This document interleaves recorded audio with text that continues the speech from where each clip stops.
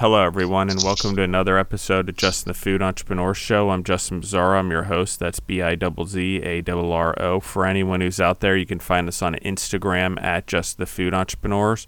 And if you want to find us or listen to us, you can find us on Spotify or wherever else you grow yourself through podcasts. So thank you, everyone, for listening in. Today, we're back in Nashville. Obviously, a special place in my heart. Spent a lot of time there recently.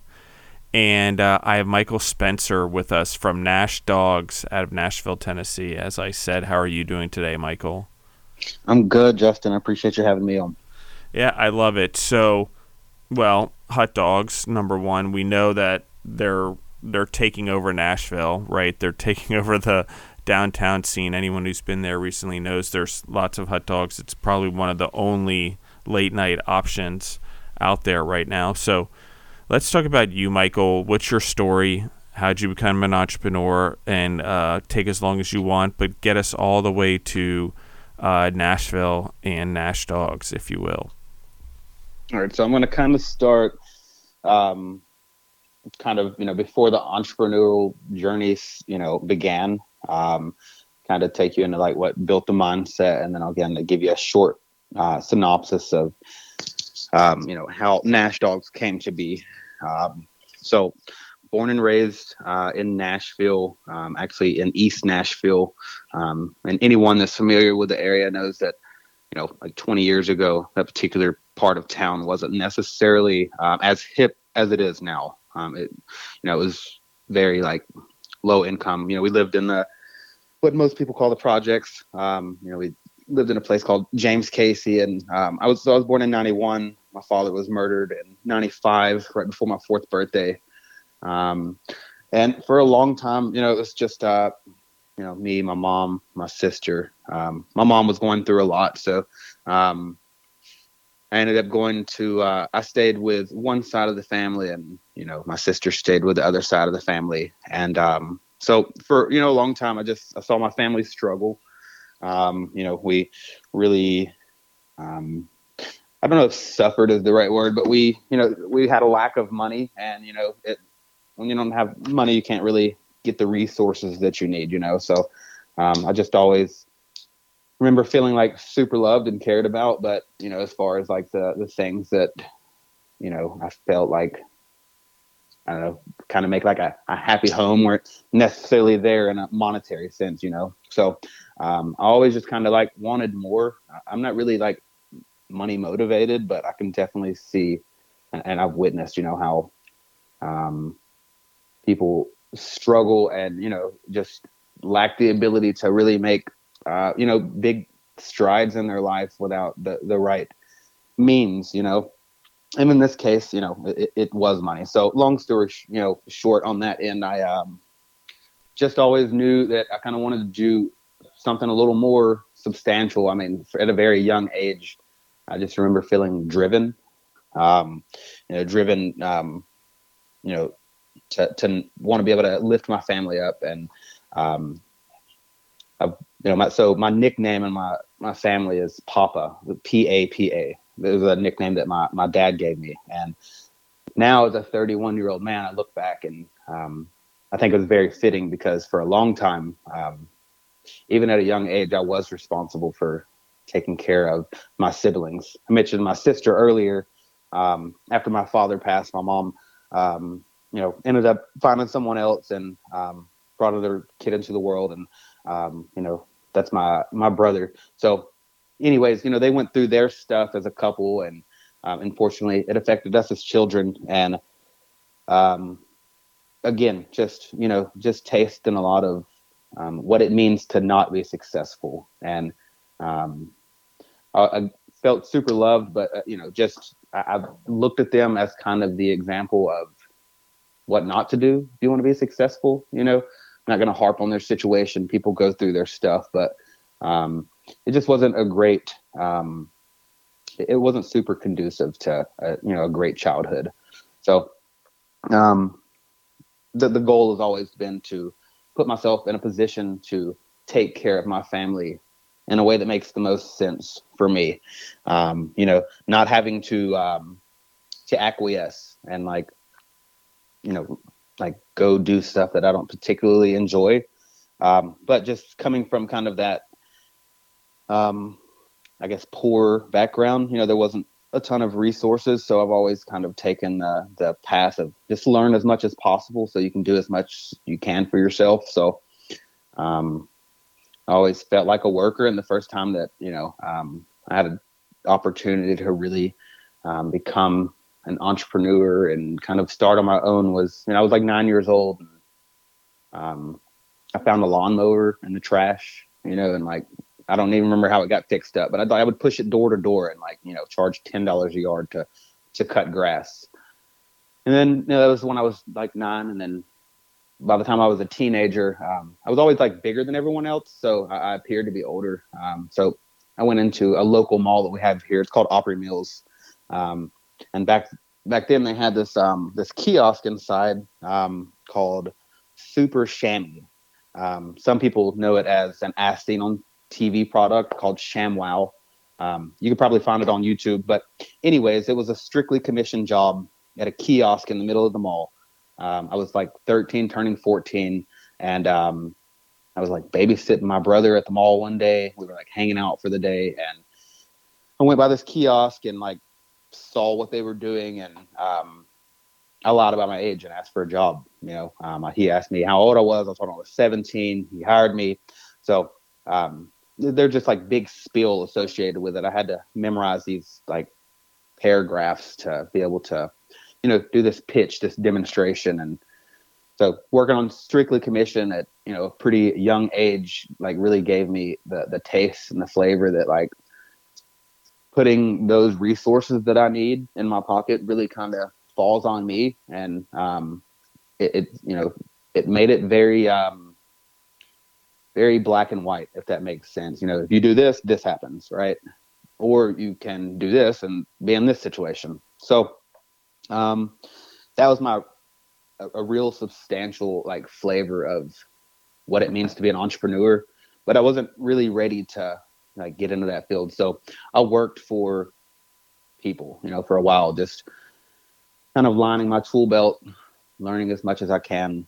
And the goal was always to be able to learn to do the things to take care of myself so I didn't have to depend on other people to do them for me, or, pay someone to do it. So I worked really hard for a couple of years, and I ended up working in a big box store in retail. And I worked myself up, from like a low level customer service associate to assistant store manager, and really had my eyes set on becoming a store manager of this of this place. And just a couple of years in, I really started feeling that I didn't necessarily need them to accomplish the goals, that I was after. I was making close to six figures, but just knowing like the type of person that I am, and not to sound like arrogant, but I feel like that I have a lot of value that I can bring to the table.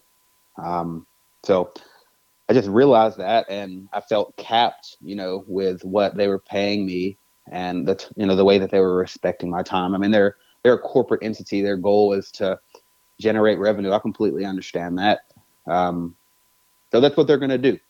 But that doesn't, it didn't align with what my priorities are. My priorities being my family, my personal time, and then my monetary success last. Got a really big belief that if you take care of the first two and do what you say that you're going to, that's the third. It won't fall into place, but it's a lot easier to achieve monetary success when you take care of your family and yourself. Get those things take. So I agree with that.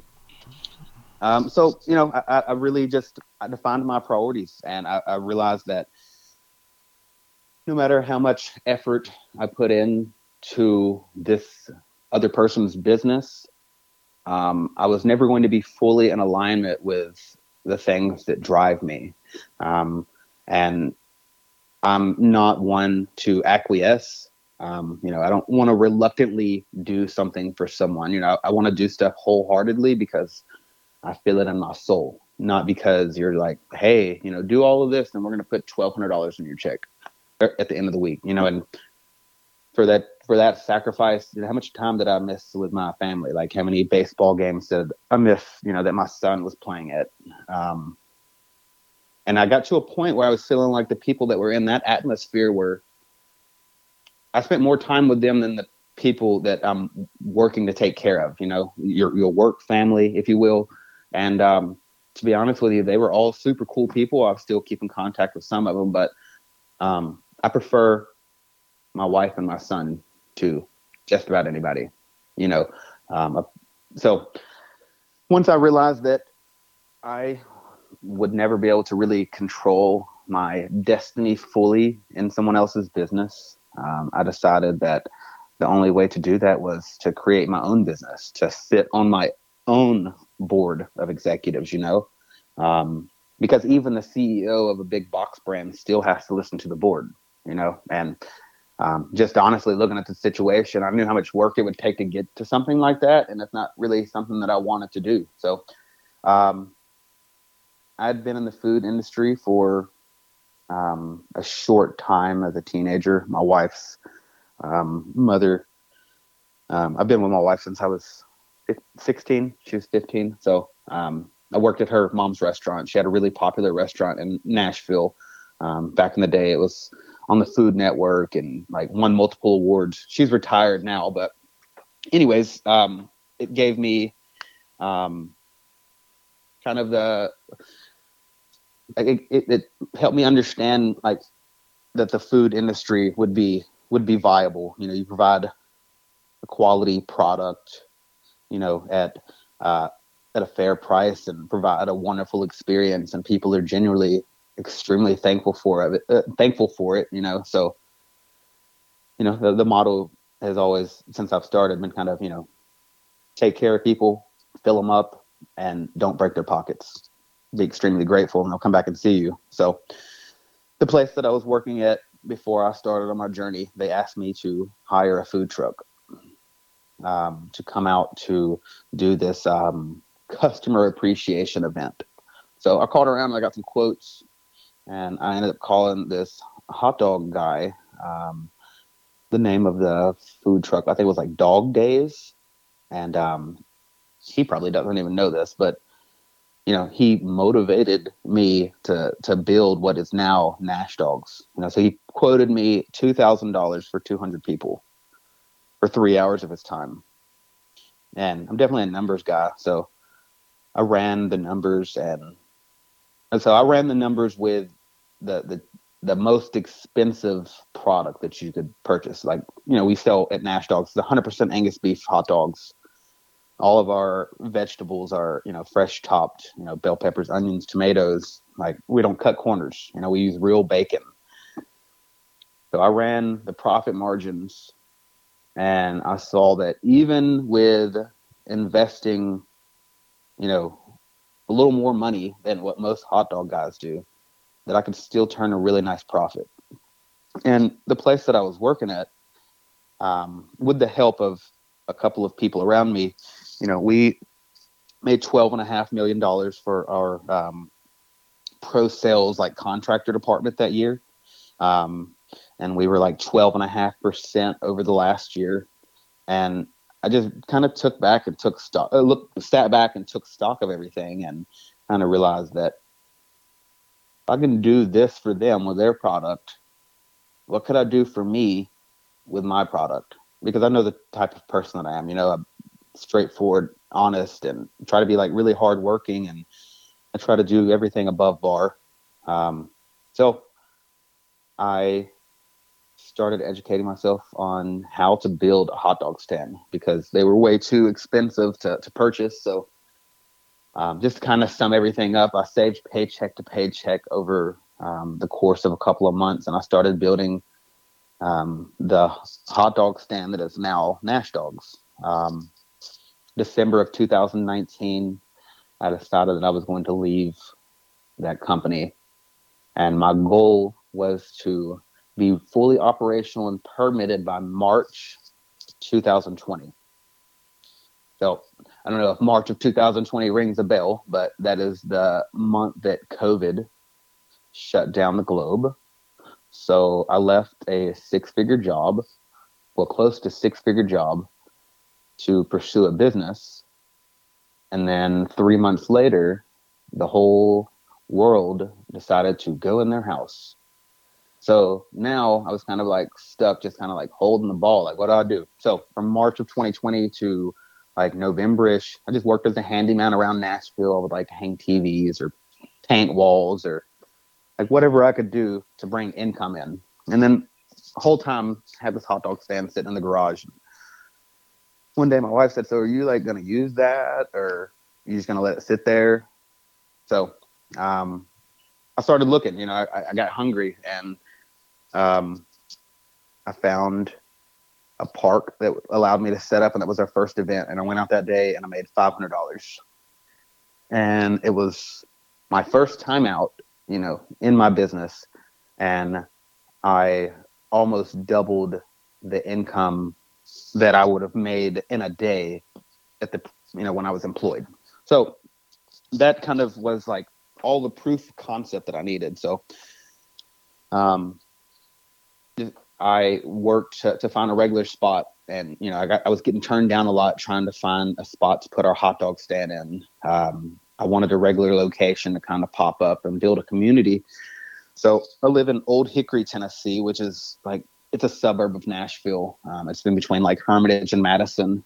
For those that are familiar with Nashville, really supportive community, and we have this old Swifty gas station that turned into a Goodwill donation center. So people used it as a dump site and would like dump mattresses and couches and trash and just all of this stuff there. Donation center wasn't there anymore, but it didn't stop people from dropping off all their junk. So I would drive by it every day, and it was always an annoyance and kind of an eyesore. And I just remember one day I looked over and I like complained about it like out loud to myself. And, I responded. I was like, well, if you don't like it, why don't you do something about it? Instead of complaining about it. And I was like, I will do something about it.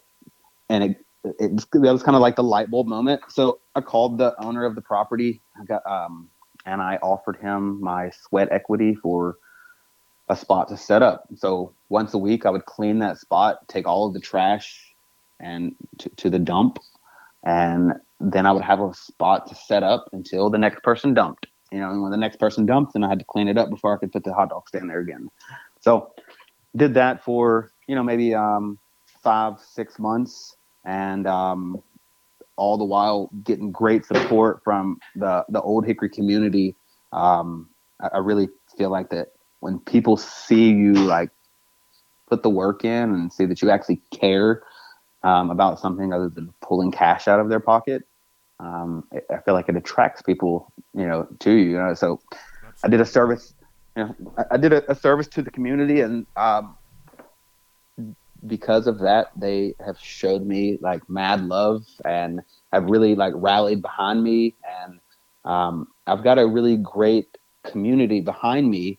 And as much as I love Old Hickory, my goal when I started was to create something substantial for the Spencer legacy. There's not to knock anyone in my bloodline, but I feel like that for, however long leading up to me, the goal has been to survive. My goal is to thrive. Not just for myself, but for everyone around me, family and friends and people that, want to join in. And so I could have, just hung out in Old Hickory and like made enough money to, get me and, my immediate family by. But the passion was to build something substantial. And back then I always said that I wanted to build a national brand. And I'm still kind of like in that mindset. I'm 3 years in now, so I'm kind of like revisiting exactly what I want to do. But then the goal was to build a national brand. So, we started doing like apartment complexes and like corporate catering and schools and churches. And I'm booked out like 90 days now, and my calendar is full for the hot dog stand. And it helped me really start to like be able to put some finances away and to really start to build popularity, not just in the Old Hickory community, but all around Nashville and even into satellite cities like Murfreesboro and Clarksville and different places. And the demand was just so high. Like, people are always calling like, "Hey, are you in Franklin today? We want a hot dog." No, I'm in Hermitage. So I was missing a lot of sales. So about a year in, we decided to open up a spot in Opry Mills Mall. Everything kind of came full circle because that's where my entrepreneur journey started with Super Shammy. So I went from working in the mall to owning in the mall. And so now we have the hot dog stand, and we've got a location in the biggest mall in Tennessee. And so anyways, that's kind of the Nash Dogs journey, like up to June of last year. And in the past year, we've even become more successful. We won an award for New Business of the Year. We were featured on News Channel 5 Taste of the Town the other day, and just got our third food truck that we're going to be setting up in Old Hickory as a permanent location. So that's kind of what's brought me, full circle. The goal was originally to be on Broadway, but I don't really like being around drunk people. So we figured out a different path and found the niche in the hot dog market. And, there are so many hot dog stands down on Broadway, and Nash Dogs has never been down there one time, even though I'm permitted to be on Broadway because I built the stand to meet those qualifications. Yeah. Old Hickory quickly built me up and showed me that you don't need to go sit on the side of the road in Broadway. Like, you can do corporate catering and all of this other stuff. So Nash Dogs has really started to kind of become a Nashville brand that people know about. And it's definitely right in the middle of the journey that I envisioned, in December of 2019. So I hope that I didn't go too long on that, but that's kind of the full story front to current. Okay, so let's go back for a second. Why did you choose hot dogs? Like, when you started your first cart, why hot dogs? Because the individual told you about it, but was it like, I'm going to do hot dogs? And like, how did you go sourcing it? How did you go supplying the truck? Like, talk to me about all our trailer or whatever, the cart. How'd you go doing all of this? Like, talk to me a little bit about that. So I'll start from, meeting or not meeting. I never even met the guy. He owned a food truck. It was called Dog Craze. He gave me a quote. We probably had like a couple of minute conversation. The event that I was supposed to be booking food trucks for, we didn't even book a food truck for because it was too expensive. And we ended up like catering from Chick-fil-A, I think. So anyways, he said hot dogs. So I kind of just immediately went to hot dogs. And honestly, since I've been selling hot dogs, I've looked around and at some of the other concepts around me, such as cheeseburgers. Like, I could have made Nash burgers or something. Like, I don't know. Like, there's so many other different things that I could have done. But for me, and I told you earlier that I'm not super money driven, but I am logic driven. And the investment in a hot dog is substantially less than a majority of the things that you can sell. And I'm not a professional cook. I'm completely self-taught. My mother-in-law is a chef. My wife is a chef. But as far as me, I can cook a good steak, but as far as being a creative cook, I wouldn't necessarily say that I'm in that category. I'm not classically trained or anything like that. So it was just kind of easy for me to do. You're putting meat on a grill and putting some toppings on it. My wife is definitely the half that elevated Nash Dogs, and I really truly believe that if she hadn't influenced my decision making at the beginning when I was building the menu, that we would not be anywhere near where we are today. I had other ideas about some of the toppings and stuff that I wanted to use. not even really even considering the quality of it. I was just thinking like pre-chopped bell peppers and onions. Like, it's going to save me some time. Like, why not? And she's like, absolutely not. She was like, we're going to chop fresh onions every morning. We're going to chop fresh bell peppers, because like, if you're going to charge somebody for a product, you're going to give them what they paid for, And I definitely agreed with that. So we kind of started to come up with the I kind of got ahead of myself there. So before we came up with the concept for the menu, I built a whole hot dog stand. Like, I made a logo first. So I got the idea from the hot dog guy. I researched a little bit of product, ran some numbers, saw that it was viable. Then I came up with a name, and then I came up with a logo. So I had the name and the logo before I ever had anything. I kind of built it in a weird way, maybe backwards a little bit. And then I found this video on YouTube by this guy named Wayne, and he was like building hot dog stands. And I just knew that I didn't have the money to go out and buy a hot dog stand or a food truck. A good hot dog stand is like $3,500, like on a cheap end.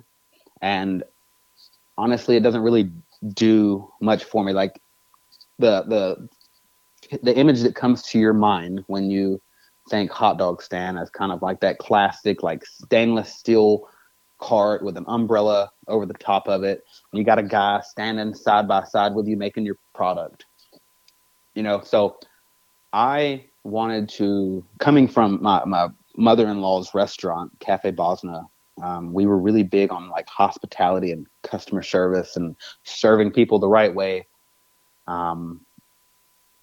So I wanted to serve people over a counter instead of standing next to you, like if that makes sense. So I took Wayne's ideas from YouTube and I incorporated them into this vision that I had in my head for, what is Nash Dogs now. So Nash Dogs is like the trailer is something you've never seen. It's built off of a 4x6 utility trailer. You actually climb up in the trailer. It's open, and it's just got like this stainless steel countertop. It's got a grill and a sink. And then as far as like the aesthetic, it's like red cedar fence panels and like a galvanized sheet metal.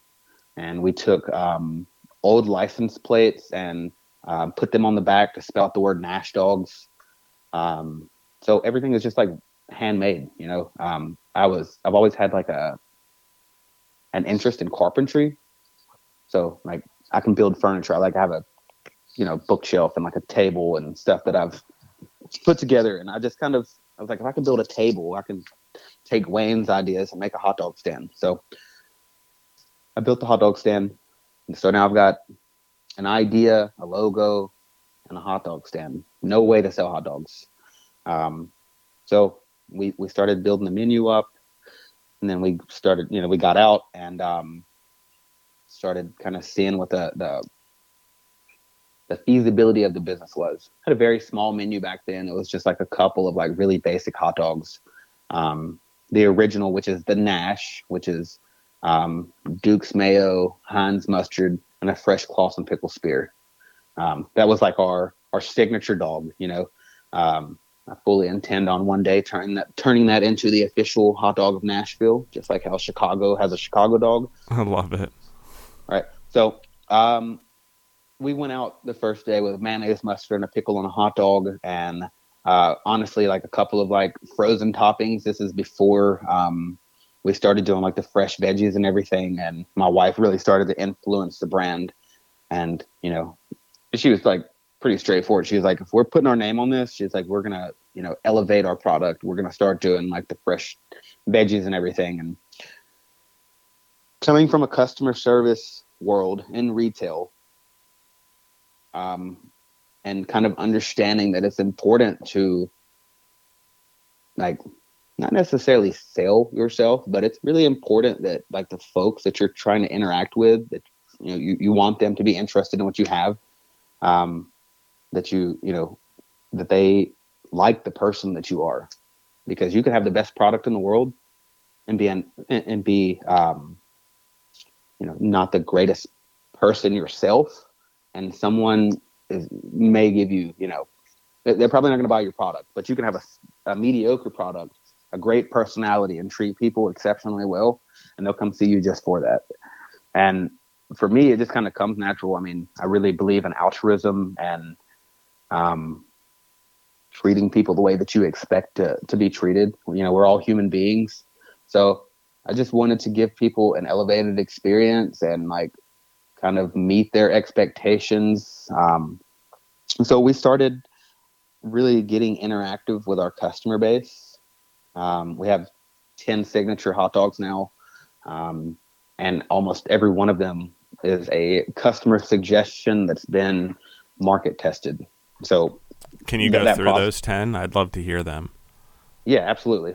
First, I'm going to tell you kind of how we do that, and then I'll go into what those are.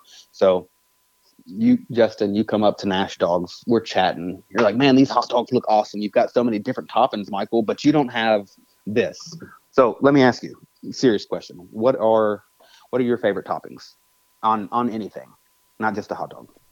Oh, well, if it's burgers and hot dogs are like, but bacon for sure, tomato, mayo, those things, even on a burger. I mean, even on a hot dog, cheese. Okay, perfect. So let's go with those: bacon, tomato, mayo, cheese. Great. I love those ideas, Justin. Now, earlier you told me you have a horse. You had a horse. Do you have a dog by chance? Yes, I have a dog, Brutus. Brutus. I love that name. So here's what we're going to do. We're going to take your concept, your bacon, tomato, cheese, and mayo. We're going to call it the Brutus dog. And we're going to put that on our menu for 30 days. And Brutus is going to, if it's okay with you, we want to use him as a pup rep. What that looks like, just need you to send me 1 or 2 pictures of Brutus where he looks super cute or happy, and we're going to put that on our social media. And for 30 days, Brutus is going to be the Nash Dogs pup rep, and he is going to represent, the Brutus dog. And for that, we take pictures of Brutus, or not Brutus, of the Brutus dog, and it's on social media. And then we'd ask you, Justin, to come in. You get a free Brutus dog. Bring your wife. She'll get one too. And then we're going to give Brutus, the actual dog, a chopped up Angus beef dog, right? So now you come in, you're like, oh man, that's so cool that you, were interested in what I did. And now, you're like, Brutus is on Facebook and Instagram and he's getting love, and that's super cool. And my mom's going to come up here and check it out too. So now your mom comes up and she's like, hey, Michael, I love your toppings. Like, have you thought about doing these? And I'm like, I haven't. What's your dog's name? Right? So that's how that went. So that's the concept of coming up with the hot dogs. And now we put them into effect. So we have the Dapper, which is bacon, cheddar, grilled onion, and Duke's mayo. There's the Herman, which is actually my wife's creation. It's bell pepper, onion, both grilled, crushed original Lay's potato chips, and then Heinz mustard over the dog. There's the Potter, bell pepper, onion, bacon, mayo, and mustard. We got the King Chicago, which is a take on, there's a restaurant in Chicago called Portillo's. Chicagoans are very particular about how a Chicago dog is served. So when we first brought that hot dog on the menu, we had a huge demand for it. People were always asking, but it was a little intimidated because it's got 7 different toppings on it. And the people that are asking for it, they expect it in a very particular way. And if it's not in that way, they will let you know very quickly. So we named it the King Dog because we do have some variations. A Chicago dog is supposed to be boiled. We grill ours to perfection. A Chicago dog is supposed to have neon green relish. We use sweet relish. And then instead of using a poppy seed bun, we just sprinkle poppy seeds over the top. It's a beautiful hot dog. But even with what they call the Chicago 7 on there, you'll still have a Chicagoan come up and say, that is not a Chicago dog. So we call it the King. Again, taking care of the customer, just being grateful that they're interested in even, trying Nash Dogs. Like, we'll change the name of the hot dog if it makes you happy. So you got Dapper, Potter, Herman, King. We talked about the Nash already. That's mayonnaise, mustard, and a pickle. There's the Don, which is a New York classic. It's mustard and grilled sauerkraut. What am I forgetting? There's the Bentley. It's mustard, coleslaw, and onion. And there's a couple of other ones on there. But the big thing behind our menu is we really like to be able to provide regional favorites locally, right? I was actually out yesterday and I talked to a gentleman and he was so excited about the Chicago dog because you can't get it. He's like, you can't get a good Chicago dog anywhere in Nashville. You do, you just gotta know where to look.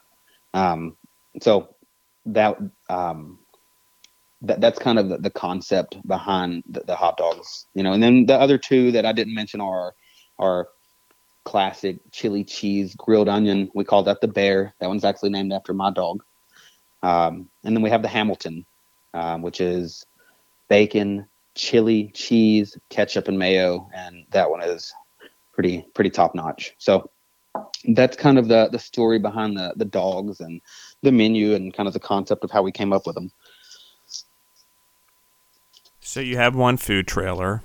You get started. How do you grow this business into 3 trailers? And then let's talk about getting into a brick and mortar versus being a trailer in a little bit. But how do you get to 3? How do you build to 1 to get to multiple? How do you build a staff? How do you build a team? How do you build a set of employees?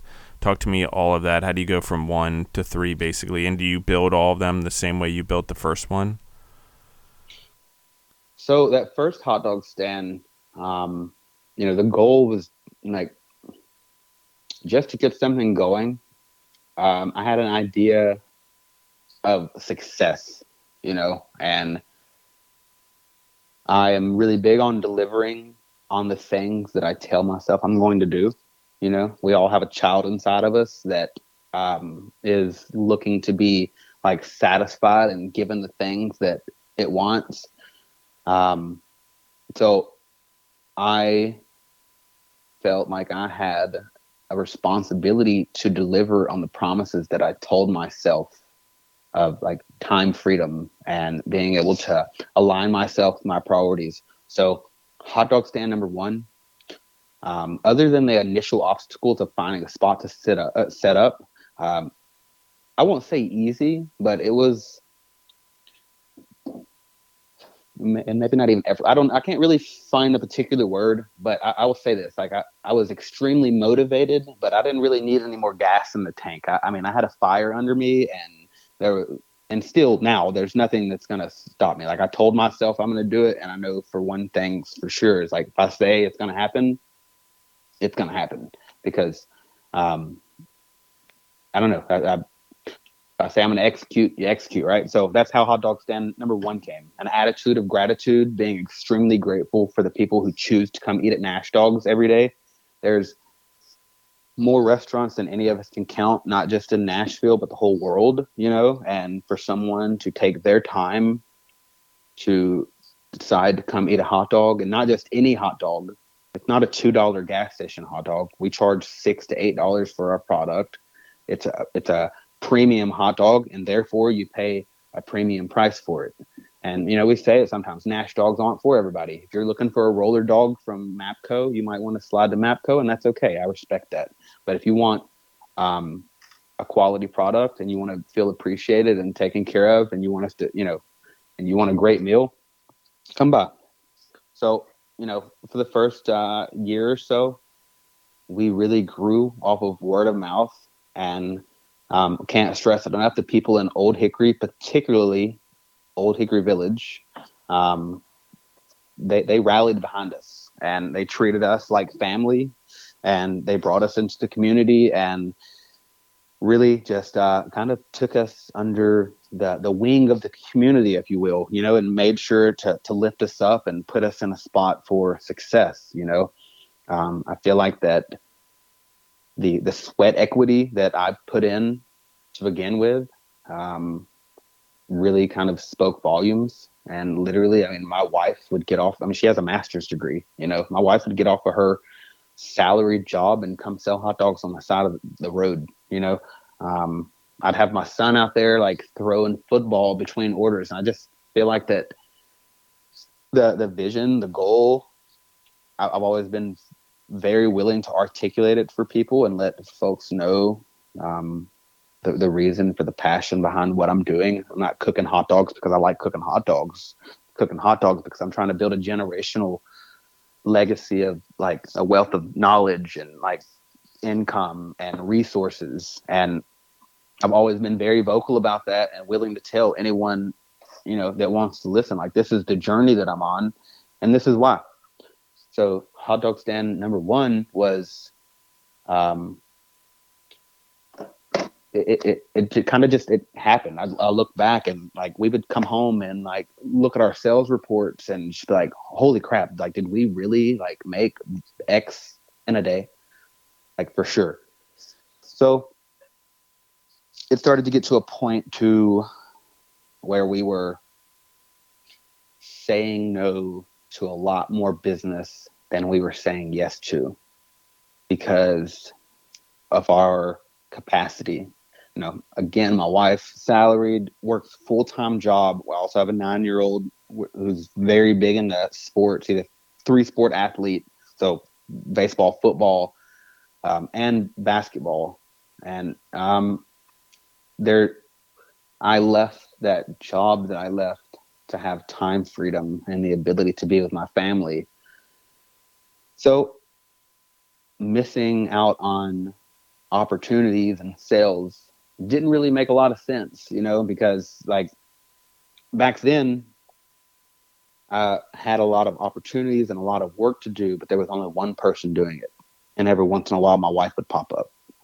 And, that's cool. I could have kept doing that up until now, but just being like as driven as I am, just seeing those opportunities come. And honestly, just to be frank, coming from a poor mindset, coming from like the projects, like where sometimes like we didn't have food. I mean, if you're like, hey brother, like you want to come out and make $600 today, like I'm already there, like for sure, like I'm on the way. So when I'm weekly, like not even weekly, like daily, telling people, hey, thank you for the invite, but we're committed to another event and we're booked out 60 days. Please consider us for your next event. Like eventually you start counting those no's, and the no's like add up to like a lot of opportunity cost, that's missed. So all the while that's happening, I'm paying for every food truck needs a commissary. A commissary is a place where you take your food truck to service it. You store your dry goods, you put your cold goods in the refrigerator, do prep, you empty your water tanks and fill your water tanks for your hand sinks.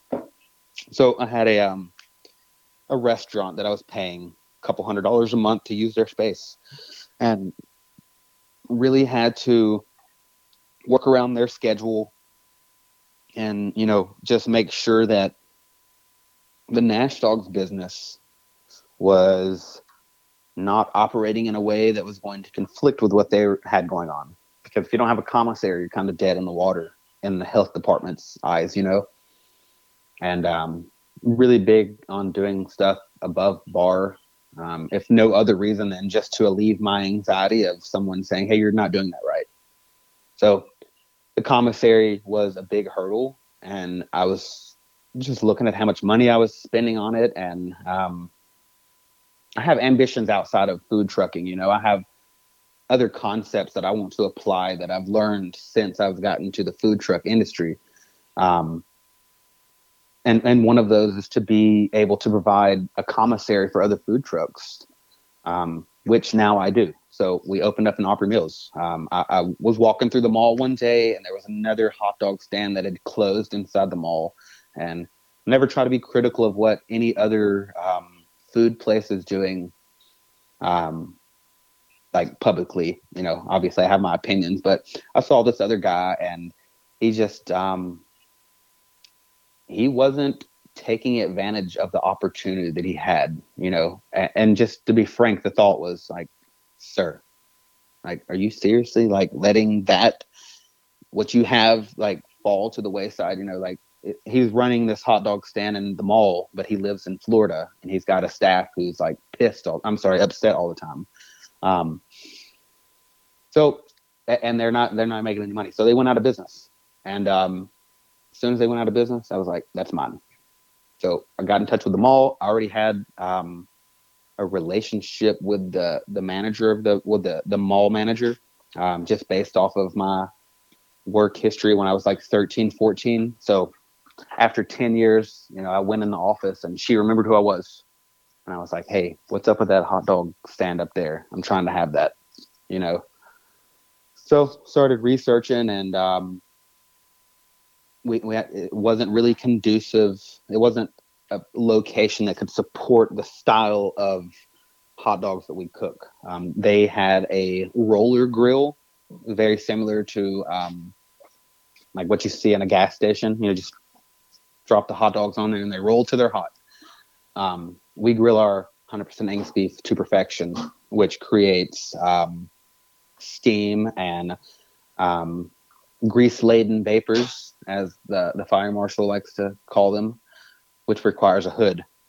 So our location inside of the mall is a kiosk, and there's nowhere to install a hood. A hood has to be vented through the ceiling, typically. So that was not an option. So I really didn't want to be deterred. It was a great location, and the one holdup was we've got to figure out how to vent grease. So got online, started doing some research, and I came across this company called Equipex, and they sell portable hoods. So I saved some money up, bought that hood, and that is what allows us to be in the mall. It gets rid of the grease. So now we're in there, and it was just me and my sister when I first started working in the mall. And we finally had our own commissary. I was finally not paying out, a couple $100s a month to another business just to exist. And so now I had the mall, and I also had the hot dog stand, whose business now was kind of waning because I'm only one human with 2 hands and 2 feet, and I can't cut myself in half. So I solely focused on running the mall until it was able to run itself. So for maybe 4 or 5 months, I worked really hard to build up a staff and get them into place. And luckily had some family friends that I knew that were able to join me. And that family friend brought in the person that is now, my manager, and one of the other people that I have in there that helps me manage is someone that I knew from Old Hickory Village. There's a farmer's market. It's called the Old Hickory Village Farmer's Market. And that was one of our first locations that we started setting up on a regular basis. They do it every Tuesday from like summer to fall, and it's from 4 to 7. And we would go set up. And I'm telling you, Justin, we would set up, man, and we would have a line like never ending for 3.5 hours, to the point where like when I was done cooking, like I would be having like back spasms, and I would have to just like sit down and like have a glass of water, because for 3 hours solid, you're just like cooking as many hot dogs as you can, because Old Hickory Village is like excited that Nash Dogs has popped up, So anyways, I kind of got off on a tangent there.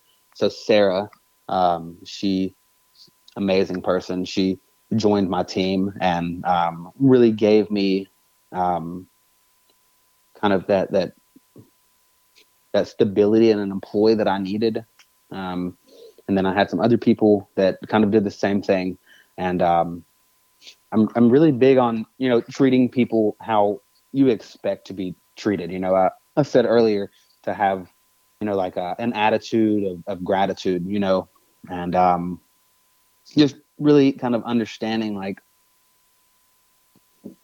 what I disliked about working for people, and then being able to do something different in my own business to show people like, we have defined goals as a team and as a company.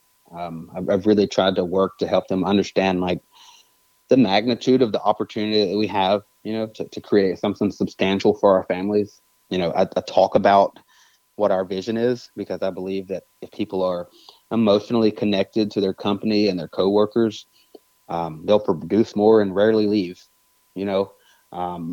So I've just worked to instill a culture of not like hard work, but hard work so that we can achieve the time freedom and the independence that not just Michael Spencer is looking for, but that we're all looking for, from the highest manager in the company to the person like washing dishes. Like every one of them is important to me, and I understand that no one is coming to Nash Dogs because they like cooking hot dogs. No one's coming to Nash Dogs because they like need to like they have a need to like come like get out of the house or something. Like people are coming to work because they have to work.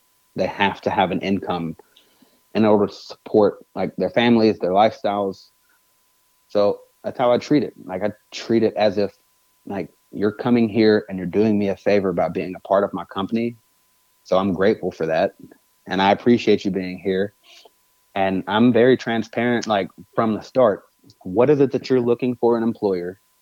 And what is it that I'm going to need to do to align with that so that I can, determine whether or not we're a good fit for each other? Because like if you join Nash Dogs, like again, we're here for a paycheck, but this business isn't just about making paychecks. Like I'm trying to build something, a generational legacy for all of us, and I need help.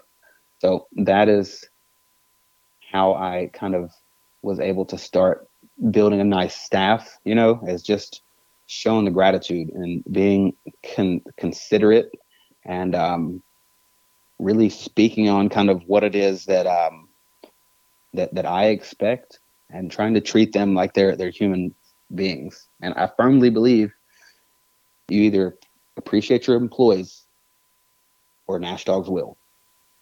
And I say that to people all the time, and they always look at me like I'm crazy. But you appreciate your employees, or Nash Dogs will. And I think that that's the biggest issue, like in the corporate world right now, is there's not enough altruism. Like people don't consider each other. It's all about how we, like increase the bottom line, and people get treated like a number. And someone told me when I worked for, the last person that I did, like you literally have a sales number. It was 1970114. And I still have it memorized, and like anytime I did anything, what's your sales number? Like literally it's just a number on a piece of paper, and the CEO isn't looking at those numbers, like, lining them up to names. Doesn't care. I care. I've got like 9 people that work for me, but I fully intend on one day, no matter how many people it is, I'd like to shake all of their hands and I'd like to know them. I'd like to know like what motivates them to be a part of Nash Dogs, and like why are you here? Because obviously it's, to make some money, but like, why do you need money? I actually had something really satisfying the other day. I had one of my employees tell me that she was able to pay for her daughter's braces with her Nash Dogs check.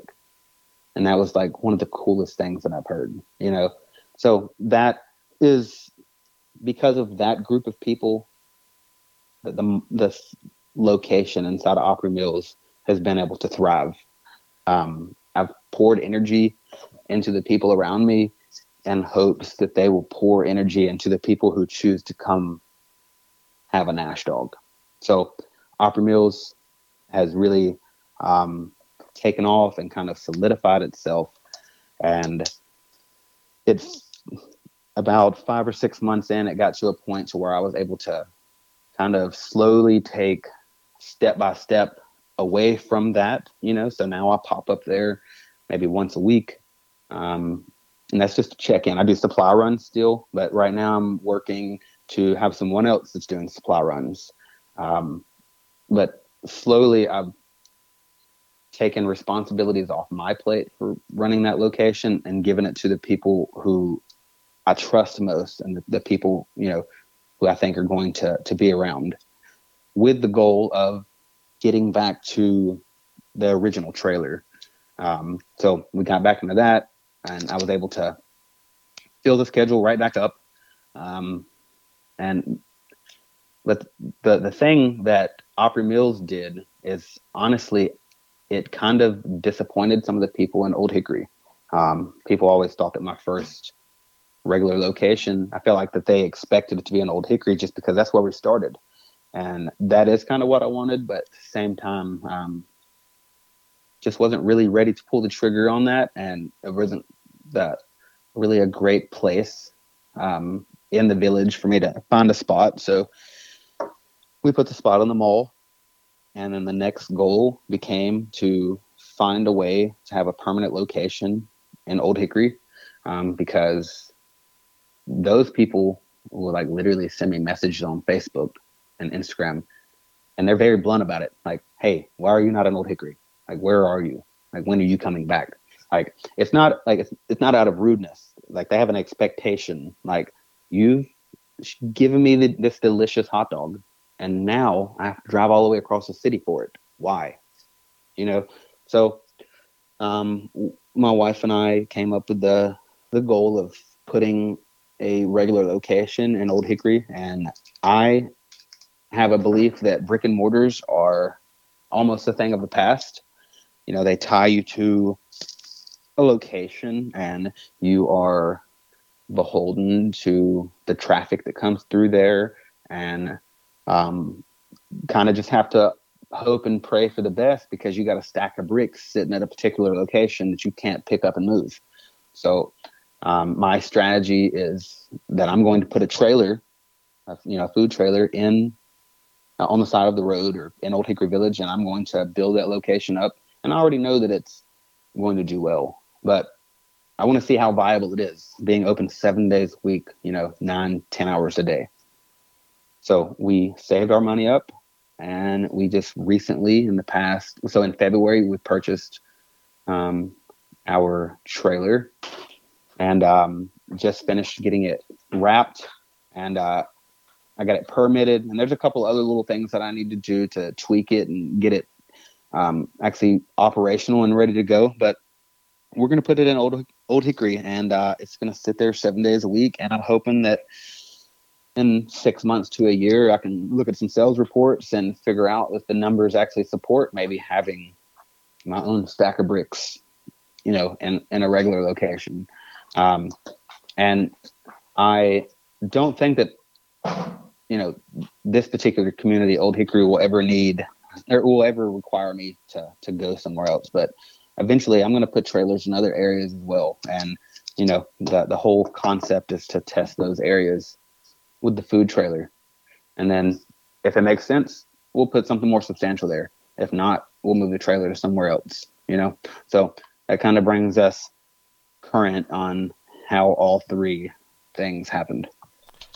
Yeah, and you mentioned being different than every other hot dog stand or every other food business. And if people aren't happy, they'll be happy with you. Talk to me about the core values or the things that make your business, that make Nash Dogs different than other food businesses and other hot dog businesses. I mean, just talk to us about that. Walk us through, because I think it's an important business exercise here. So I think to be a leader and an entrepreneur, have a really clear vision of what it is that we're after and kind of the direction that we want to take things. I talked earlier about sharing the vision with my team and kind of, giving them the information that they need to understand we're not just chasing dollars. We're like chasing independence and time freedom and the ability to take care of our family in the way that makes the most sense for us. And so I think that let me rephrase. I know that we're different because although I'm a capitalist, I'm an altruistic capitalist. And just to define that word, altruism is the selfless concern for the well-being of others. So, and just to be transparent, I'm not 100% selfless. I do have self-serving things that I do, but for the most part, I think that it's extremely important to consider how what we do and how we act consider the people around us, or affect the people around us. So just to say that one more time, I think it's extremely important to consider how the things that we do affect the people around us. So I like to be reliable. I feel like our business, the three things that make us different are reliability. You know, we are trying to execute a plan, and not just any plan, but the plan to be independent and have our time freedom and do things the way that we see best. Like I'm the leader of the company, but I'm like fully open to my people around me, and like I want to hear what they have to say, so that I can make it a business, not just for me and the Spencers, but for all of the other folks who choose to invest their time into the business. Because I could have run the Nash Dogs trailer by myself for the rest of my life. But if I want to create this national brand, I have to have people on board, So reliability, saying and doing the things that, we actually say that we're going to do, which kind of leads into the next point, which is trustworthiness. It's a really big deal to execute on your word. I feel like that most corporate entities, they say stuff just to generate a dollar without actually standing behind that value. And it's a pretty crooked way to do business, to be honest with you. Like that hook and bait thing, like where they show you one thing and then completely change it just to pull some dollars out of your pocket. It's the most manipulative thing that you could do to someone, and it's what disgusts me about capitalism. Agreed.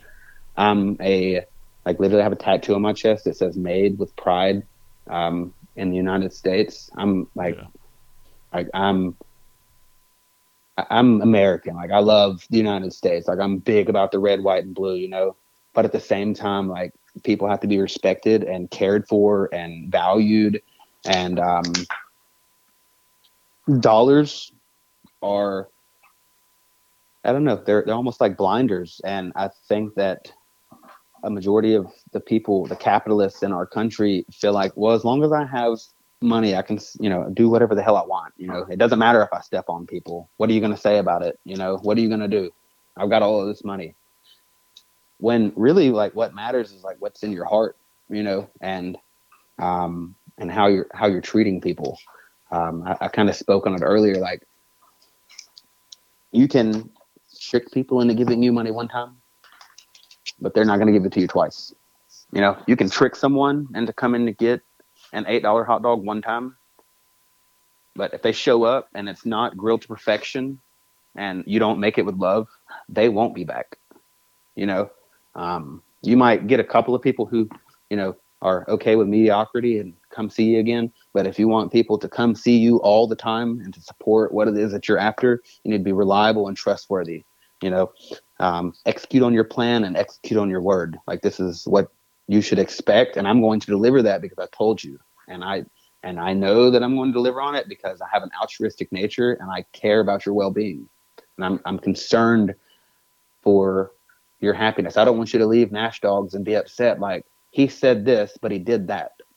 That's not how people should roll. And I think that it's almost comical that people feel that they can take advantage of people and then sweep it under the rug with some cash. Like, keep that cash. I don't want it.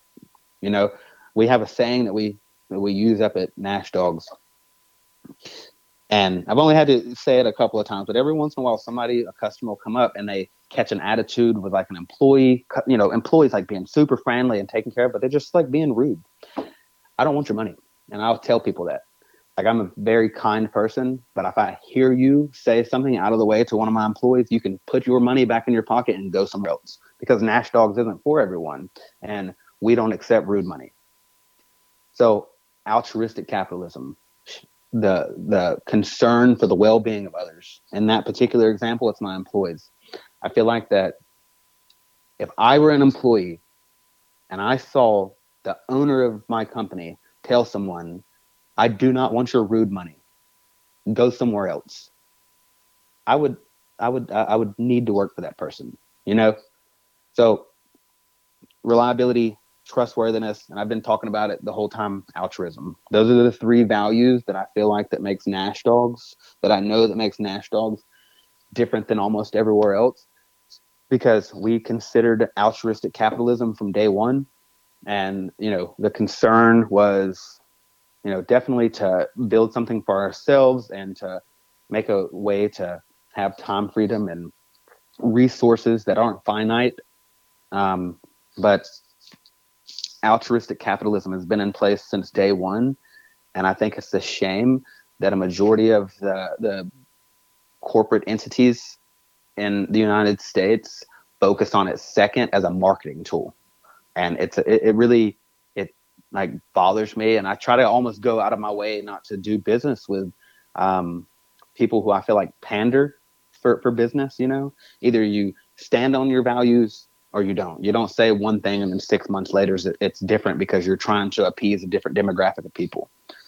I feel like that the message that I'm putting forth, altruistic capitalism, it is umbrella to take care of all of the communities that may want to come participate in what we've got going over at Nash Dogs.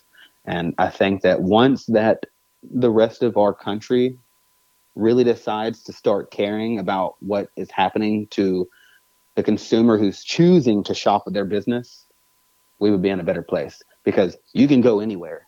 A lot of the times people just go to places out of the convenience that it provides. But this new generation of children that's coming up right now, I feel like that they have a different set of values and morals that's put in place, because as a species, we're like so far advanced, and we have so much access to resources and technology and information.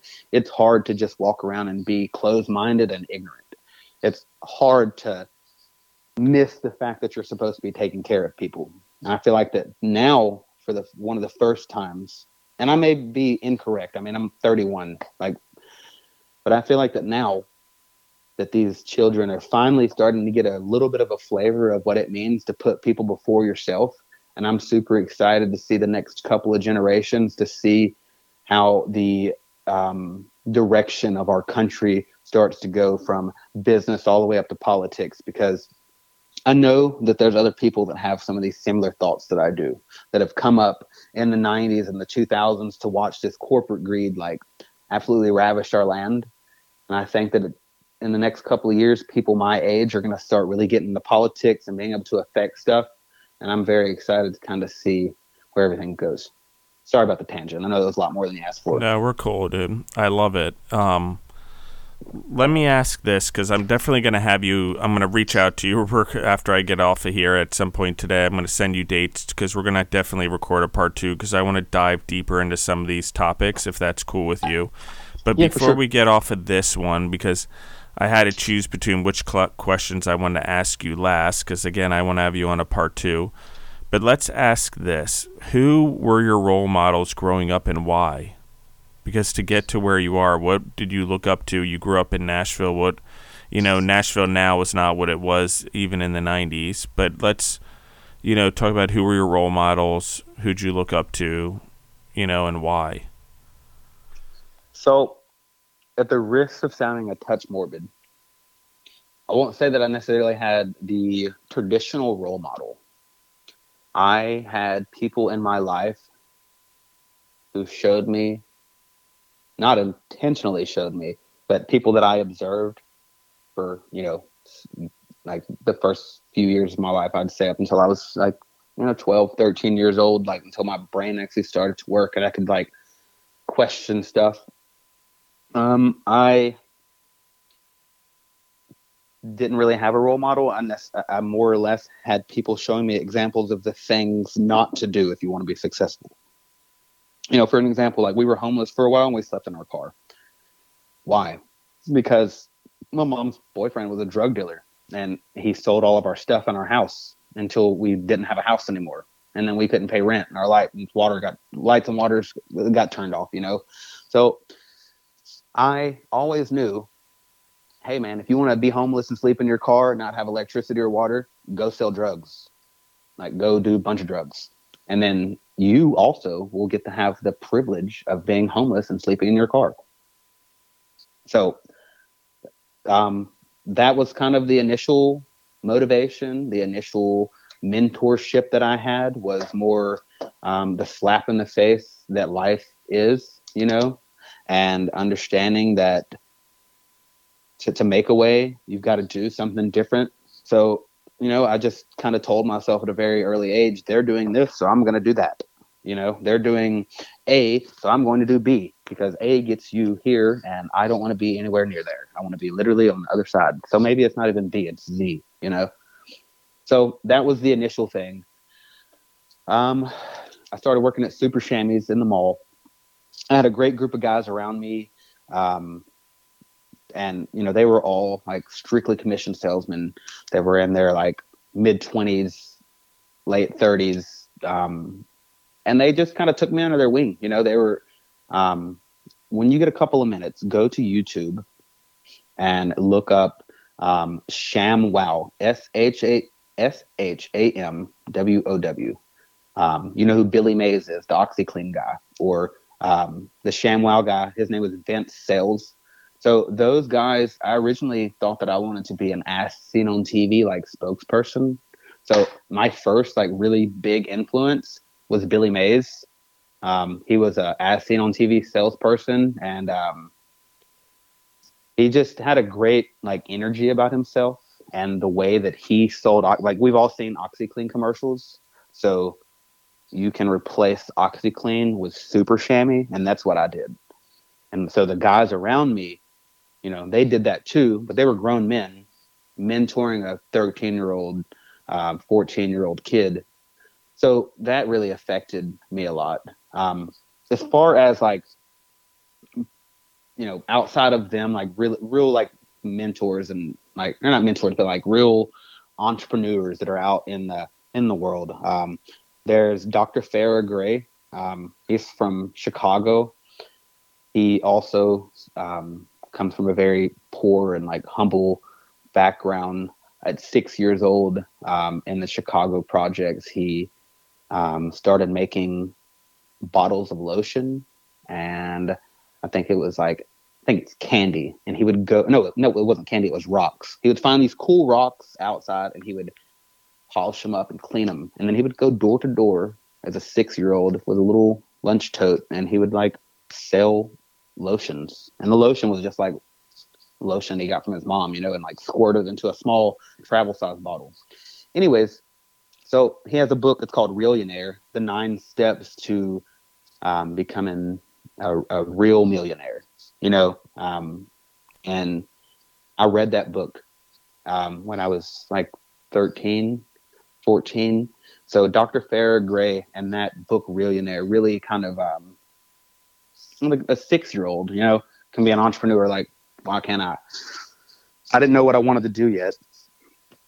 Years later, still on my entrepreneurial journey, working for the employer that I mentioned earlier, I got into this company, and I'm pretty sure it's in like MLM, like multi-level marketing. It was called World Financial Group, and there is this guy that runs it, and he's actually really popular now. His name is Ed Milet, and he is a tremendous guy.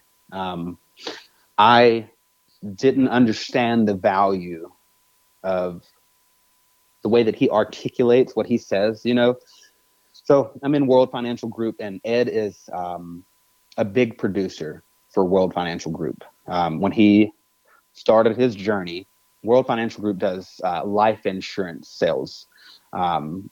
So that's what I was trying to do. Like I thought I was going to get into life insurance, and I got my license and all of that. And we would go to these seminars, and they would MLM us, and like tell us all the stuff. And Ed was always someone that they would, he would show us his videos, and we read his book. And Ed is one of the biggest partners of World Financial Group. And I just really got behind his message, because I've realized that it was, although he was promoting a product, what he was actually telling you was how to be an independent entrepreneur on your way to success, with or without World Financial Group.